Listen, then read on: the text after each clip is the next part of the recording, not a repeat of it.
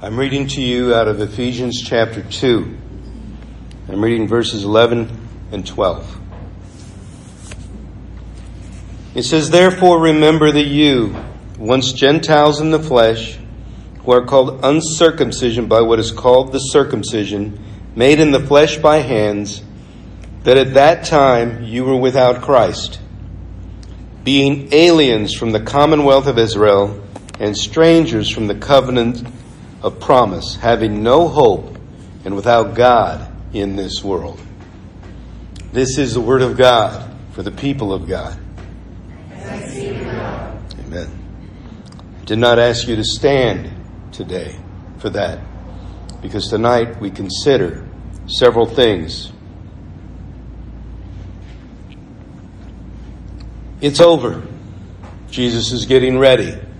He's having his final words with the disciples, preparing them for his departure. What would you say if you knew, and nobody else knew, that you would soon be leaving them permanently? What final words would you say?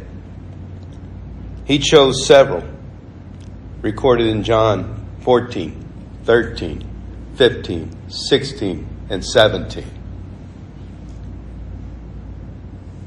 The truth is, some things in life end. Some of those things are expected. Some are not. For example, the end of the school year. We expect that. We hope for that in May. Or the end of the day. Sometimes a day can be very, very long, although life can be very short, and we're thankful for the end of a day. Or maybe the end of a week. We start a fresh week on Sunday morning, ready to face a new week. But the end of the week, or the beginning of the week, depending on how you look at it. Or some people look forward to the end of the month. A new month begins. Some people look forward to an end of a movie. Or they look at the end of a book. Sometimes there's an end of a series, whether it's a TV series, a sports series, or any other kind of series. These are known. There's an end of an era, which we can look back on and see. There's the end of a game. And there is end of the workday. All these things, we pretty much can say they're expected. We know that they're going to happen. And the Bible talks about ends. In Revelation, it talks about the end of pain, the end of tears and sorrow, the end of darkness, that there will be no night, for Christ shall be our light. It says there'll be the end of death and the end of sin's power. And there was, for some in the Old Testament, the end of life in Jerusalem when the Babylonian captivity occurred. For them, it was the end of hope for their nation, for what they wanted. And there is sometimes an unexpected end of life.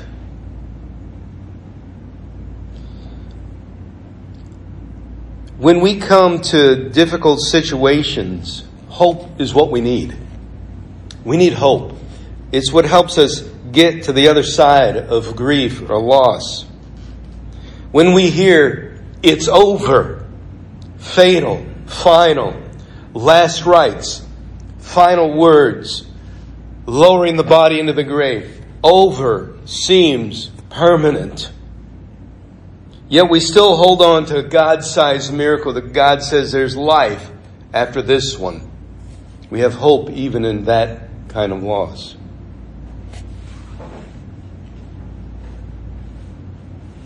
If we don't see an ending, we need a God-sized miracle. Wouldn't you agree? When hope is gone, when it's over, we know that life is going to change permanently.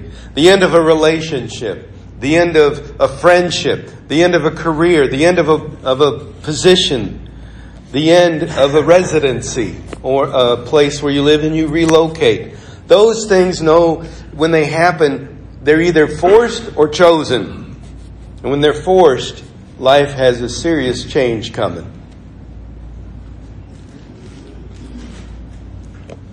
When that happens, when loss or grief or a sudden change happens, if we do not contemplate the outcomes in our life that we didn't want or didn't expect, we can never adequately live out or express our gratitude for what God has done before that. Because we think it's over rather than we're thankful for having experienced it.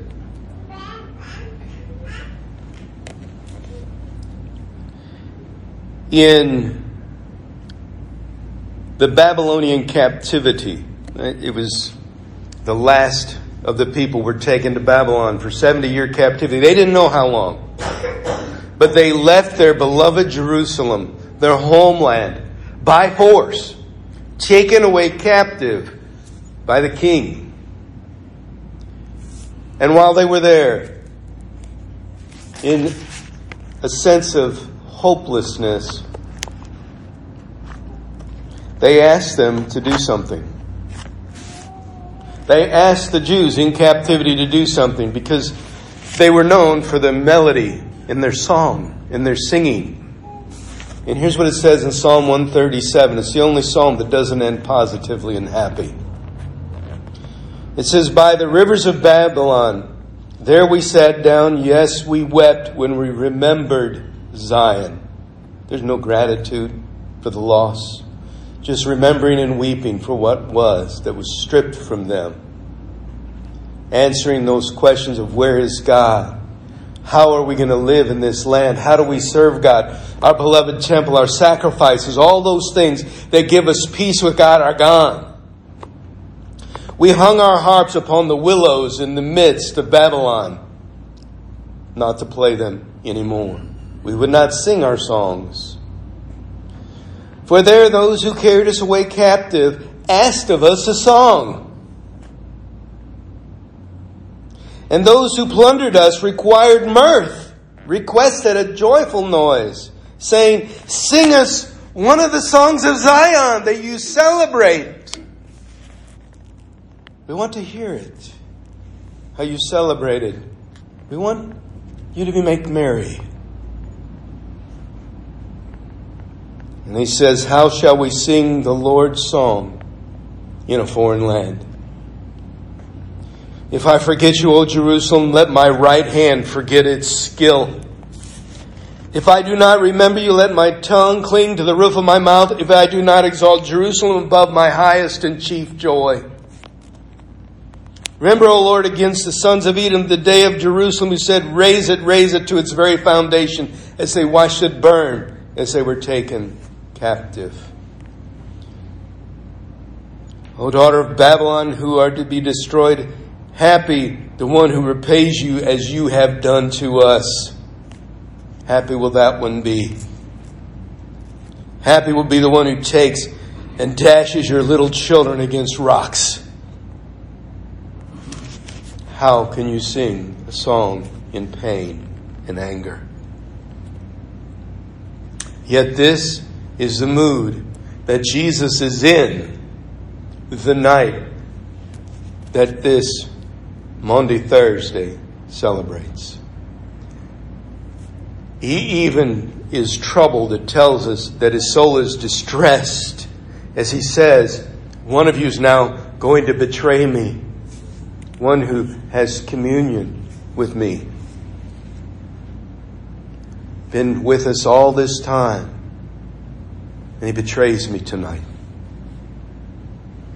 Deeply disturbed. In that, he does not sing. Later it records that they sang a song together and went out to the Mount of Olives, but we know not how Jesus sang it. But we do know that when he prayed in the Mount of Olives, he prayed and sweated drops of blood. It was not a time of mirth. It was not a time of joy. But for the disciples, they knew not what time it was. Jesus, the peace offering. Without it, we remain the enemies of God.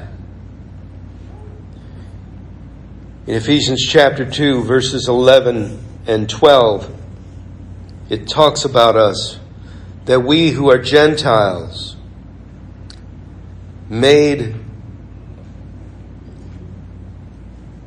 as it were, the wrath of God, called the uncircumcision by those who are the circumcision, meaning Judaism.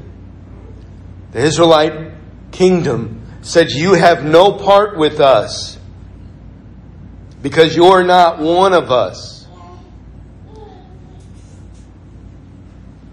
At that time, says Paul, you were without Christ. You were alien from the commonwealth of Israel and strangers from the covenants of promise, having no hope. Having no hope. Hear that. Without Christ, you have no hope. And you have no God in this world without Christ. Christ is your Lord, or you don't have one.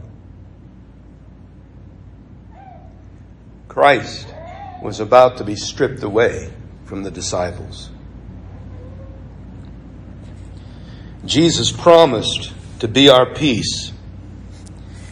In that same chapter, just a couple verses later, verse 14, it says, He Himself is our peace. Listen to what He did. He made us both one, the commonwealth of Israel and the Gentile, and has broken down the middle wall of separation, the one that kept us from being able to come to the temple. Having abolished in His flesh the enmity, that is, the law of commandments contained in ordinances, so as to create in Himself one new man from the two, thus making peace. And that He might reconcile them both to God in one body through the cross, thereby putting to death the enmity. And He came and preached peace to you who are far off and to those who were near. For through Him we both have access by one Spirit to the Father. We all get access because of Him.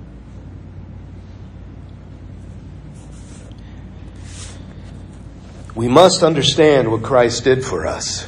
We must.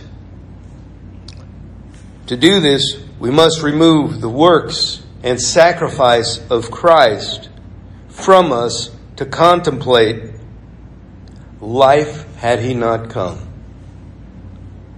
Had Christ not come when He did, or at all. The disciples face this truth of contemplation that I'm asking you to do tonight. What did they do when it happened? If you look at Peter, he's one good example of what the disciples did when Jesus was taken captive. In Mark 14, it records, as Peter was below in the courtyard, one of the servant girls of the high priest came. Jesus has been taken away, and he's watching from a distance. And when she saw Peter warming himself, she looked at him and said, You also were with Jesus of Nazareth. But he denied it, saying, I neither know nor understand what you are saying. And he went on the porch, and a rooster crowed. And the servant girl saw him again and began to say to those who stood by, This is one of them. But he denied it again. And a little later, those who stood by said to Peter again, Surely you are one of them, for you are a Galilean, and your speech shows it. Then he began to curse and swear, I do not know this man of whom you speak. Do you see what Peter did when they took him away? For fear of his own life, rather than follow and be faithful, he protected himself in his own life. And the second time the rooster crowed when he denied him the third time. And Peter called to mind the word that Jesus had said to him, Before the rooster crows twice, you will deny me 3 times. At that moment, Peter understood what he did. That he abandoned the one who loved him. And when he thought about it, he wept. That's what one of the disciples did. Most of them are gone. We don't even know where they are at this time. The only one that's hanging around is John. That's it.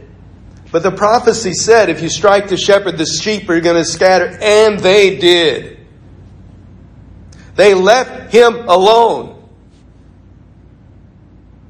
to face his circumstances. They were not defending him. They were not protecting him. They were not doing anything but keeping their distance out of fear of man. Peter, I believe, saw the end, because this has been building for a while, all these things the Jews wanted to do to him. And he lost hope when they took him captive and were going to take him to trial. He knew this was the end. He knew that Jesus was going to be unable to continue what he was doing before, and he gave up. And he denied the one he swore he would follow. The going was tough. The end seemed near. It's over, he thought. He knew it was over. There was no question they weren't going to let Jesus out of this alive in his mind. He jumped ship into the waves of a future without Jesus. And later we find, not much later either, he's back fishing. He goes back to his old life, a life before Jesus. Do you know what it's like to face the end of a thing without Jesus? To contemplate a life had Jesus not come? Do you know what that's like? It means that we are without hope and an enemy of God. Ephesians chapter 2 says it like this. We also conducted ourselves in the lust of our flesh, fulfilling the desires of the flesh and of the mind, and were by nature children of wrath of God, just as everyone else. By nature, deserving God's wrath, and no hope to end that. We weren't included. We were not included in Old Testament in terms of God's kingdom, hope, healing, and eternity. We were not a part.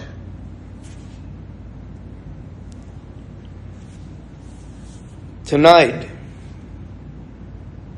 I'm asking you to contemplate that. Jesus is our peace offering. But had he not come, we're stuck with sin's power reigning over us. And no way to obtain mercy, grace, eternity, or salvation. There was no way to do it. There was no way written in the Old Testament that you could obtain salvation except being perfect. And we all blew that one early on.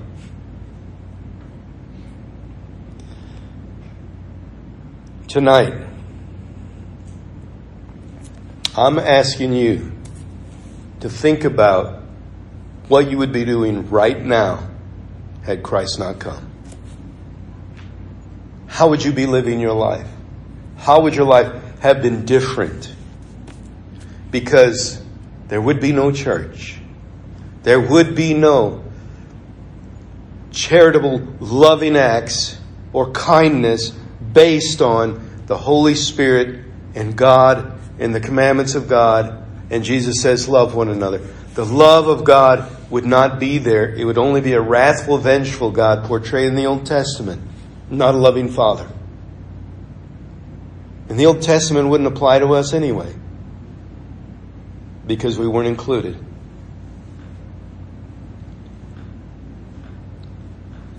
So how would your life be different right now without Him?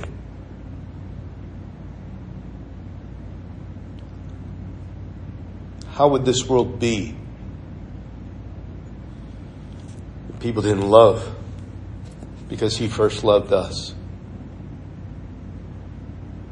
It's a difficult question to ask. But during Holy Week, Maundy, Thursday, traditionally, and for the disciples, started a period of silence without Christ. They called it the dark days of Holy Week. You might say Good Friday, the only thing good about it is Jesus was crucified, but that wasn't good for them. Because he was gone. It was over. And that dark Saturday, where they had to sit behind closed doors and do no work and wonder what was next and live in that fear of complete darkness, knowing there was no more Jesus. That darkness is the darkness we contemplate. He's the light of the world. Without it, we walk in darkness. For 3 days, while Christ lay dead, they knew of a world without him. And we must think about that. Or else Easter celebration seems less valuable. Because we lose the luster and the power of what Jesus did if we don't remember what our life would be had he not.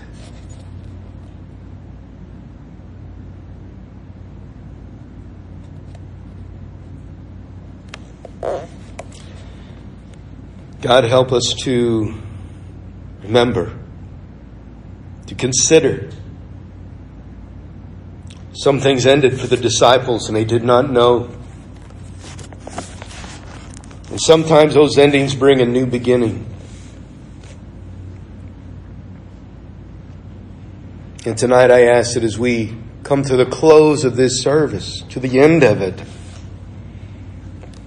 that you would remind us that we are able and available to consider a world without you, because there is a world around us that lives as if you do not exist. But Lord, I'm asking that you'd help us to consider if it were actually the truth, and to consider it deeply, not shallow, not superficially for a moment, but to seriously contemplate how our lives and world would be different without Jesus, had he not come.